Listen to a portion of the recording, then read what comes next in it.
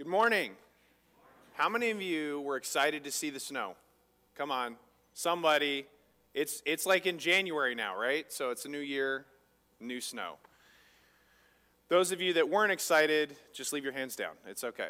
I'm just kidding. But this morning, I have to thank someone before I move into the passage we're going to be in, and I have to thank Neil Franz for preaching last week. That was pretty awesome for him to do that. It was not last minute, but it was pretty last minute. But he also had a very exciting New Year's Eve because now he's a grandpa. So that's exciting for Neil. Yeah, give him a hand. Because now I get to call him grandpa every time I refer to him on a Sunday morning. So he won't even look up at me now, see? Yeah, I know, I always make jokes. So we are going to be on an adventure this year. Those of you that like an adventure, this whole year is going to be an adventure. The gospel story. It's the story arc of the entire Bible. And today we're in the first week. What are first weeks for when you're going through something? You get to know all the details leading up to that. So if you have our app, you can click the link at the top of the feed, and you can find our YouVersion event. Or if you walked in this morning and you got a paper bulletin, the notes are in there. So the reason we are starting where we're starting, which is in Luke chapter 24, which is not the beginning of the Bible, is because this is Jesus walking on the road to Emmaus with a couple disciples. Because in this passage, Jesus says that all of Scripture speaks of him. And that's the purpose of our series this entire year. We're going to be looking at the structure of the entire Bible, the story arc that speaks of the good news of Jesus Christ. And so, the same story arc that woke us up to our plight and gave us hope, if you're a follower of Jesus Christ, the same story arc that when I was 17 and depressed woke me up from that and gave me hope. The same story arc that's changed the world for eternity. The same story arc that found its fulfillment in Jesus. If you were to simplify the story of the whole Bible, and I know, that's really hard. 66 books. The shortest book being what? What do you guys think the shortest book is? And then the longest book. I know what the longest one is easily, and then the shortest one's a little tricky. If you take by word, it's different than what it is by verse. But there's short books, there's long books, but you have 4 sections to the Bible. Creation, fall, restoration, or redemption, and restoration. Those are the 4 steps, you might say. God creates, man falls, Jesus redeems, and God restores. So 1 year to cover the biblical story arc. Now, I just said this, but 66 books. So how are we in 52 weeks going to cover 66 books? We're not going to hit every book. So if you're looking for me to do a book of the Bible every week, a whole book, that's not going to be the way we do this. But we will be working through mostly chronologically. I'm ruining that today, okay, because we're going to be in Luke rather than in Genesis chapter 1, which we will start next week. We're dividing it into sections of history. It's going to be the cliff notes of the Bible. If you want to know the whole Bible, you read the whole Bible. But if you're going to get the cliff notes, that's what we're doing this year. The beginning, that's one section. The beginning is where it all starts. Where did it all start? Then there's the rise and fall. It's both of humanity and of the nation of Israel. And then we have the prophets. The prophets spoke truth in exile. They were kind of like artists are. They're not popular till they're dead. Because basically, like, prophets were like saying things and no one wanted to listen, so they just left. Like, people did not care for the prophets. And then you have the redemption of humanity in Jesus Christ. And then you have the church being the hope of the world. So really, that's the divisions we're going to be looking at this year. And as we start this week, I want you to consider something. Whether you're watching online because there was snow or someone's sick or something like that, or you're here in person, I want you to consider finding one place to put all your notes for this entire year. So if you miss a week, watch it later, but take an entire year worth of notes, maybe a journal. And so as we look through the whole of Scripture and how it points to the good news of Jesus Christ, you can look back on that journal and realize what the whole story looks like. So, all that said, It's never a good sermon unless you start with a Martin Luther quote. No, that's not, I'm kidding. But Martin Luther had some guidelines as we read Scripture this year. And as we read Scripture this year, I think it will be helpful as we walk through the gospel story. These are simple guidelines, and they are things that are somewhat common sense. But I want to highlight what he said because, again, he was speaking in the 16th century, so it was a little bit different than how we speak now. This is what he said. He said we should humbly go to God and ask for him to enlighten us by grace. That's the first thing. So when we go to read the Bible, we say, God, please enlighten me to what this is saying so that I can follow you. That's the first thing. Then the second thing was to bring a mind free from all the affections that we previously entertained or encouraged. What that means is, where is your devotion? What are you spending your most time on? So free yourself from these other things so you can spend time with the Lord. It might be as simple as setting aside time to be in the Word. And then as we study, we should diligently seek the occasion. So what is going on, the time, the person, and the circumstances of each book. So who wrote the book? What does it look like in that book? What is going on in the culture, in the history? And then we should examine not just the chapters, and even now how many times do you see one verse and you're like, oh, I love that verse, but then you don't necessarily look at the chapter. And so he says, look at the chapters, but the books as a whole, and the whole of Scripture, which is what we're going to do this year. And so to that he adds, we should look at the context, to what precedes and follows the passage we're reading. Have you ever noticed that when kids fight, the second kid, the one that retaliates, always gets in trouble? I mean, that was the way with me. My brother was like picking at me. He'd poke at me, and then I'd go, whop! And then my mom would see the whop, Like it just happens. That's how it works. And so if we don't know the context, we are missing that first little poke thing, the first person that's doing something. So we need to make sure that when something is not clear, we don't go beyond the obvious meaning. So this person's a witness and this person's a witness. When you look at the Gospels, they parallel each other from different eyewitness accounts. So as we look at the whole of Scripture this year, we need to be driven by those guidelines. And after service, we actually have both a Bible reading plan and also a generosity devotional to give you so that you can get into God's Word this year.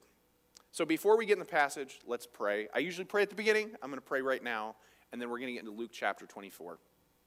Heavenly Father, we come before you, and we know that the good news of Jesus Christ is about you. It's not about us. It's not about church leaders. It's not about church members. It's not about the community. It's about you. And the outgrowth of that, or what flows out of that, is love and kindness and care and concern for others. That same love that we have received from you through your Son, Jesus Christ. God, we just thank you that we have your word and that we have the whole of the gospel story. Not just part of it, but we have everything we need to live like you and to love like you love us. We say all this in Jesus' name. Amen. So let's start reading in Luke chapter 24, verse 13. We are on the road to Emmaus. To give you the context here, and this is after Jesus has been crucified, but before anyone has seen him after that, before he was seen in his resurrected body. So starting in verse 13, it says, that very day, two of them, these are disciples, were going to a village named Emmaus, about 7 miles from Jerusalem. And they were talking with each other about all the things that had happened. While they were talking and discussing together, Jesus himself drew near and went with them. But their eyes were kept from recognizing him. And he said to them, What is this conversation that you're holding with each other as you walk?" And they stood still, looking sad. One of them, named Cleopas, answered him, "Are you the only visitor to Jerusalem who does not know the things that have happened there in these days?" I'm going to pause there for a second.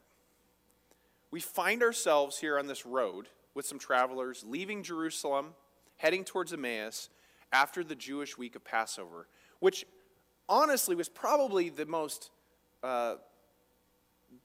looked forward to time of the year for a Jew. It was this crazy amount of events in 1 week. And they were talking about these events. But this Passover was different. There was the trial and the crucifixion of Jesus Christ. The hope that they had clearly was decimated on the rocks of despair. Because verse 15 is where things get interesting. Because there's dramatic irony. Any of you love English? Dramatic irony is it's kind of actually what draws you in a passage or when you're reading a book, because the reader, us, knows more about what's going on than the people in the scene. We know more about what's going to happen, right? Any of you already cheat and read further? Come on, let's be honest. We know what's going to happen, so there's this irony. We are in on a secret. Jesus is with them, and they don't know it yet. We know. Jesus himself, actually in physical form, went with them, and God kept people from realizing that it's him.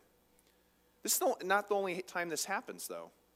With Jesus, right after his resurrection, there's a woman in John chapter 20, verse 14.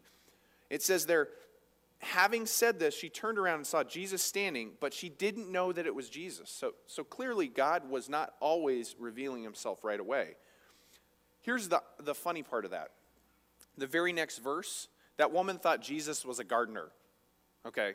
I mean, you go from, here's the Son of God to a gardener. That's what she thought he was. God kept people from knowing how he was working through Jesus for the entire period of the Old Testament. There's another few hours that pass in the passage, but we know what's going on in this moment in Scripture more than the people involved. So in a few hours they'll know, right? They'll know in a few hours if you looked ahead. There's tension and suspense about what is happening. We are in on a secret. And how the story ends, we haven't lived it yet. So God needs to reveal the gospel story to us, the good news of Jesus Christ. We can't just stumble upon it. So the first thing Jesus does with them, he pretends that he doesn't know what's going on. You ever do that? You ever stick your foot in your mouth? You know, I've been at a funeral and a wedding, and at different times I've sat next to people that were really, famous or rich, and I had no idea. And I just treat them like normal people, and then I find out later that they're rich, and I wanted to treat them differently. You ever do that? Come on, let's be honest. Like a celebrity or something? This happened to me twice. And both times, everyone else was in on the secret, and they thought it was hilarious. Like, why are you talking? Why are you so chatty with this person? Like, why would you do that? Jesus doesn't, he pretends that nothing's going on. He doesn't know what's going on. Yet, he lived it, right? We know that. We know that. So he wants to hear what they are thinking. And Jesus helps them discover him. Just as we will this year as we walk through the Bible. We probably won't get all of it if he shared it all at once, right? You ever get a lot of information really quickly and you forget details and it's really hard? We won't get all of it this year either. Jesus is not just lecturing or teaching truth, he's living it. And so he meets them on the road of life with hope. So in verse 18, there's a name mentioned here as an eyewitness to what's happening. If you're scientific, you want to know that there was an eyewitness to what happens. And this Cleopas, he's almost accusatory, and he asks Jesus a very genuine question. I don't fault him because he doesn't know what we know. You might read that and think, why is he so arrogant to say this? But he doesn't know what we know. And so he says, are you the only visitor? Are you the only visitor to Jerusalem? You notice that? Are you the only person that doesn't know this? You ever have someone tell you that? Are you the only one that doesn't get it? Like everyone laugh at a joke and you have no idea what's going on. That's what's going on here. Are you like the only person? And sometimes we can be angry. I don't think necessarily he was angry. I think he was just like, how do you miss this? But Jesus knows God's plan. He could have been very angry at that question or hurt, but he's patient and calm in his response. In verse 18 makes it more important than ever that we know something. This is the one fact that we need to know for life. All of Scripture points to Jesus' death, burial, and resurrection. Even the restoration, the new heavens and new earth. All of Scripture points to Jesus' death, burial, and resurrection.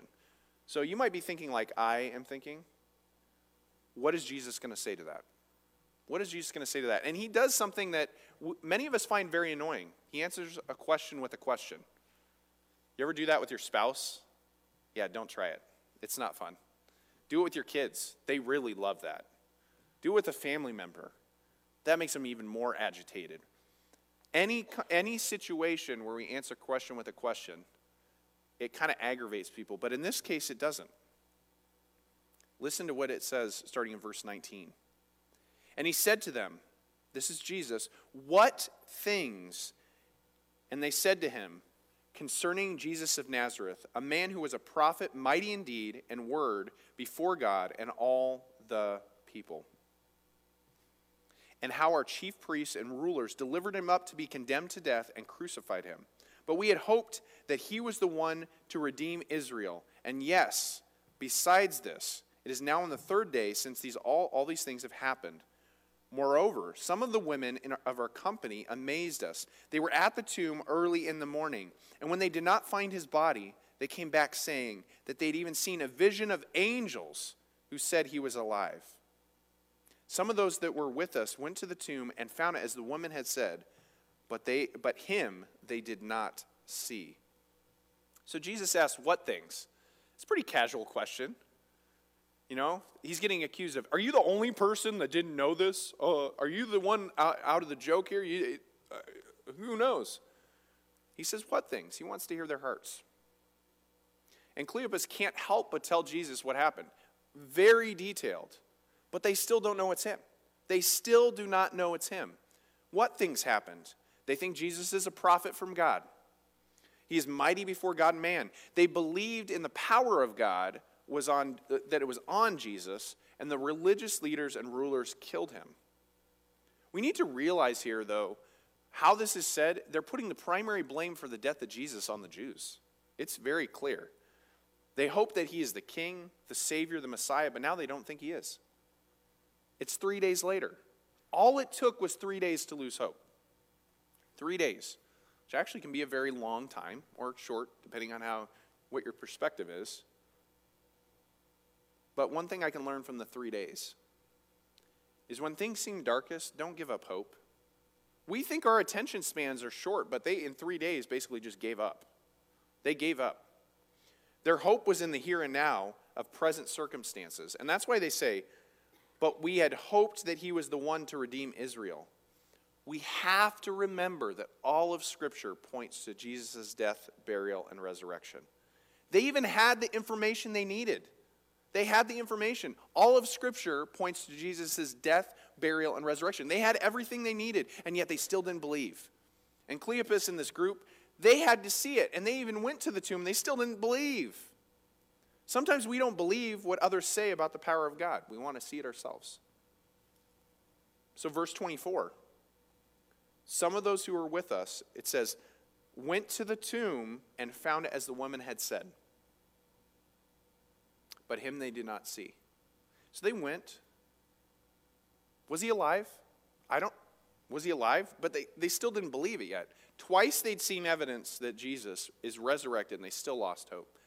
But Jesus caught their attention, but they still had no hope. At this point, let's take a back step. Let's go back to being the reader. There's some thick irony here. They just outlined exactly what happened to the person right across from them, and the person right across from them, they don't know it's them. Jesus is the primary witness in all of this. He experienced it. And the witnesses, they had witnessed the most awesome event of all of history, and yet they were still depressed. It is possible, hear this, if it is possible to look at the source of all joy and not see Jesus Christ. We can look at all kinds of things in our life and not see Jesus Christ. Let's look at what Jesus says back to them. Verse 25. Verse 25 through 35. Starting in verse 25, he said to them, and this is where he gets really, he kind of puts it back in their face. He says to them, "O foolish ones and slow of heart to believe all that the prophets have spoken. Was it not necessary that Christ should suffer these things and enter into his glory? And beginning with Moses and all the prophets, he interpreted to them all the scripture, the things concerning himself." So they drew near to the village to which they were going, and he acted as if he were going further. But they urged him strongly, saying, "Stay with us, for it is toward evening, and the day is now far spent." So he went in to stay with them. And when he was at the table with them, he broke bread, blessed it, broke it, and gave it to them. Pause. They still don't know it's him. They still don't know how foolish they look. He said they're foolish. He outlines all of the scriptures and all the prophecies about himself, and they still don't know it's him. And we get to verse 31. They break bread, they have a meal together, and then it says, "And their eyes were opened, and they recognized him. And he vanished from their sight. They said to each other, 'Did not our hearts burn within us while he talked to us on the road, while he opened to us the scriptures?' And they rose on that same hour." They didn't wait. They rose on the same hour and returned to Jerusalem. They found the 11, those that were with him, gathered together, saying, "The Lord has risen indeed and has appeared to Simon." Then they told what happened on the road and how he was known to them by the breaking of bread. A lot happens here. A lot happens here. Verse 25 is almost shocking. It's a response to those that know the truth but don't believe. He calls them foolish and slow of heart. And as we know, there's still irony in this because they don't know who he is. Honestly, you come up to me, call me foolish and slow of heart, I'm walking the other direction. But something he did right after that drew them in so much that they wanted to spend more and more time with him, and they still didn't know he was Jesus. He corrects them because they've all failed to understand that the Old Testament speaks of Jesus, speaks of the Savior, and speaks that he would suffer. Scholars for centuries have said, even though we might think of the Old Testament as having a suffering Savior, because again, we're the reader and we can read back into that and see those events, there is no thoughts of a suffering Savior to pre-Christian Jews. Like before the first century, there was no idea that there would ever be a suffering Savior. Including in the first century, no writings associate the Savior and the Messiah with suffering. Nobody. And some of you may be asking, as you look at Old Testament prophecy and know your Bible, is what about Isaiah 53? It talks about the suffering servant. That makes total sense, right? Well, that passage specifically does not reference anyone but the servant of the Lord, not as Messiah and Savior. And so the Jews would have never caught that. In fact, Jews now, that's very right in their face, so they don't actually read it in the synagogue. Verse 27. That verse right there is the one that is very clear that the entire Old Testament points to Jesus. We can know a lot about the Bible and still not know Jesus. You know, I went to school, I went to a seminary, and while I was in seminary, I have friends that were in seminary with me that now are driving a truck, or they're a professor at a major school at Notre Dame or something like that, and they don't know Jesus. They really don't know Jesus. They're subject experts. They know a lot, but they do not know Jesus. Jesus' claim right here will be the foundation of our entire year. The whole entire Old Testament is about him. The entire Bible is about Jesus. And Jesus walked them through the scriptures here. I wish we had what he said. I wish right now, that I could just read to you everything he said to them, because it was pretty miraculous. He just called them fools, and then he drops this prophecy bomb on them, and now all of a sudden they want to be his best friend. There was something that he said that was so compelling that they didn't care that he called them foolish, which would have been a huge insult. So it says, and beginning with Moses, that's the first 5 books of the Bible, and the prophets, that would have been the rest of the Old Testament as they would have said, and he interpreted to them all the scriptures, the things concerning himself. Wow. People for centuries have tried to find every single prophecy about Jesus, and yet he's just telling them right there. The way it's said is really shorthand for the entire Old Testament scriptures. Every part of the Old Testament points to and prepares us for the King, the Savior, the Messiah that is coming in Jesus and came in Jesus. Jesus' death and resurrection is the fulfillment of the Old Testament. It's the hope that we never had before that.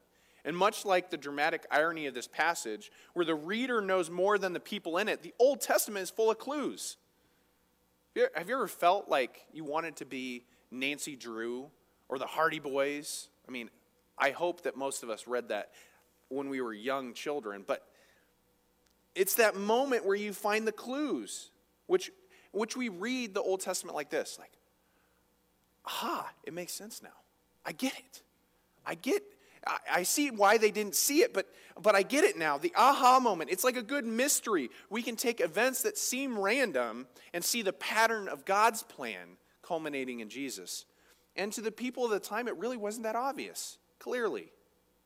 We can't fully understand the end of the story without the beginning, and we can't understand the beginning without the ending. Have you ever noticed that? When you read a book, you kind of think back and you go, I missed that clue. I missed that. Or even in a movie, that moment where all of a sudden the plot makes sense. It's like a battle. If you're watching a movie with family, do you ever watch a movie and you're like, there's the person that's like, I know this is what's going to happen. Do you know what I'm talking about? There's always that person. Some of you are smirking because you know. There's certain people you don't want to watch a movie with for that one reason. Well, here's the Bible, and there's those aha moments, but you want to share those aha moments. You don't want to just be like, I know that it's in the candlestick, like if you're playing Clue. It's like, it's in the wardrobe with the candlestick, whatever. It's those moments that you want to share with others. That is why we're going from Genesis to Revelation this year. That is why the people at the time Jesus opened the scriptures, God's word, it spoke truth to them. Because they didn't understand it yet. He dropped all the clues. He said, okay, these were the clues that I laid out for you. And I wish I was there. And they respond as one does when God moves your heart. When God moves your heart, and when you know God and the good news, they wanted more, but they still didn't know it was Jesus. He had captured their attention and focus. So Jesus responds to their requests and their desire to be with him. In verse 31, it says, and their eyes were opened, and they recognized him, and he vanished from their sight.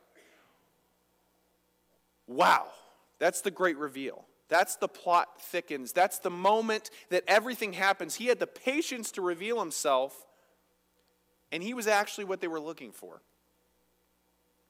So right after that, it says that their hearts burned when Jesus opened the scriptures for them. In this one moment, God said, kept to all the promises in the Old Testament. God has to open your eyes to who Jesus is. He has to open your eyes. You can't open your own eyes. It just won't happen. You can recognize him when your eyes are opened. Verse 32 is a reflection of how Jesus works behind the scenes. This burning in their hearts, it says, did not our hearts burn within us when he talked to us on the road while he opened to us the scriptures? That's what made them burn, was the fact that they felt this warmness about the prophecy and the things that were filled in Jesus. You can't know Jesus if you don't open the Bible. You can't know Jesus if you don't open the Bible. If you don't know, you can't believe. When you believe and your eyes are open, it causes you to do some crazy things. And that's what they do. They're crazy. It says, and the very next hour they left. Did you notice they stopped because it was dark?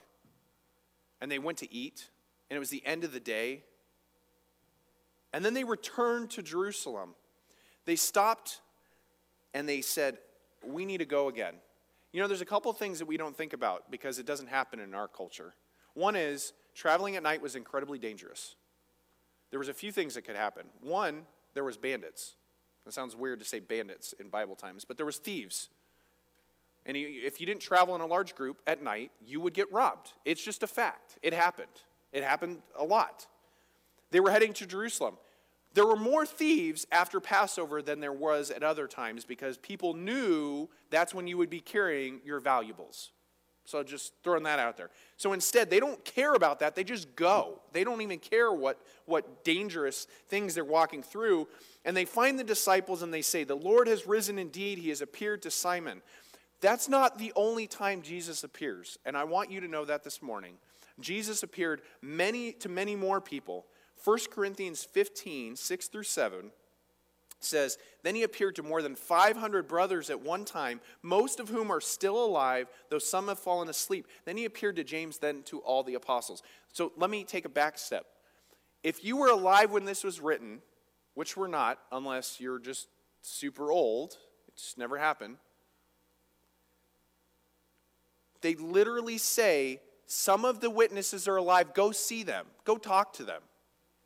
Go talk to them. How many of us have had a relative that was in a foreign war? Anybody? You have someone that was in a foreign war? You ever sit down with them and talk to them about their experience? Some people don't want to talk about it, but just think about this. They experienced something that you will never experience in the way they did. And so this is the opportunity. They are still alive. It says, do your own investigation. This is for real. He walked with them. He talked with them. He ate with them. He appeared to them. And they can't keep quiet. So once you know and believe, they had to share right away. It took 3 times of seeing proof for them to believe Jesus was resurrected. 3 times. And the question I really have for myself is, how many times is it going to take me to really believe that he was resurrected? When you look at the Old Testament, all of Scripture points to Jesus' death, burial, and resurrection. All of it. And we can still miss it. So as the new year starts, this fresh start is an opportunity to know and love the Word of God more than ever before. This resolve, not resolution, it's a resolve. Resolve begins by applying the message of today's passage. The gospel story is not about us. It's not about us. It's about the glory of God. God did something in Jesus that we couldn't do. The gospel story reminds us that we are not the center of the story. Many of us want to be the center of the story. A lot of us want to do that. I don't mind having a great conversation with someone, but we're not the center of this story. We're not the center of God's story. It's for God's glory that Jesus died, was buried, and resurrected. It's for God's glory that all of Scripture speaks of Jesus Christ. It's for God's glory that Jesus redeems humanity. And it's for God's glory that we can look forward to restoration in a new heavens and a new earth. And when we realize this important truth, that we're not the center of the story, we are positioning ourselves to better serve God this year. That is what we're doing. When we realize we're not the center of the story, that Jesus is the center of the story, that all of Scripture speaks of him, we position ourselves to better serve God this year. I'm gonna pray. And we are actually, I'm going to pray, and we're going to have communion this morning. One of the best parts of communion with the new year is this is a time to be fresh and have a new start. Every year starts with its different difficulties and encouragements and strengths, and this year could be your year to, one, read through the Bible. It could be your year to go through the whole gospel story. See those important moments in Scripture where God spoke of Jesus centuries before he was here. And look forward to him coming again. So let me pray, and then we're going to pass out communion. Heavenly Father, we come before you, and we know that when we go to the Bible, sometimes we don't understand it. We don't see things, and so we need to pray that you would enlighten us to what it says. Give us a heart to study it and understand the context, the people, everything that's going on, because then, and only then, can we see that all of Scripture speaks of Jesus and his death, his burial, and his resurrection. So as we this morning have communion, God, please help us to see ways that you are working in our lives, ways that we can be part of your story, the story of all history, the good news that came through Jesus Christ. We all say all this in Jesus' name. Amen.